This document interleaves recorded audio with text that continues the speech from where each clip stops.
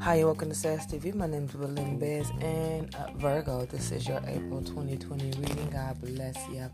And I cannot wait to see the new you. From the top of the reading, the cards we're talking about that there are some financial endings coming in for you. I do see that you're going to be putting some losses to the back of your Leo.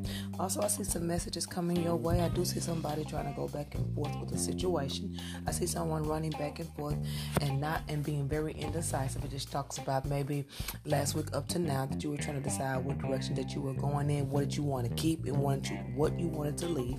Financially, it says keep your eyes open for this extra income. I do see something approaching you. I do see you celebrating something from an authority figure. So there may be two psalms of something coming towards you. I do see you thinking about a special someone. I do see you thinking about someone, but I also see you thinking about how upset you are with someone from your past here. You're going to have to let those feelings go because I see that you're worried about the wrong thing because you're about to kick off the ground running starting May the 3rd. Anything with relationships and old relationships that really put a damper on your life. If you are currently in a relationship, you're starting to see some of the patterns of an old relationship. You have had your sorrows in love.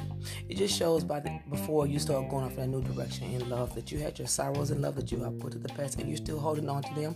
I do believe that there are two main relationships here. You seem to be a little bit stable.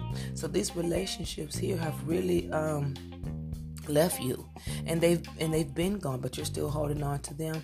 I do see you regretting something, regretting getting back with someone or regretting going back and forth with someone that is currently in your space with a colorish hair. I do see you traveling back and forth with trying to end some type of insecurities and irresponsibilities, okay?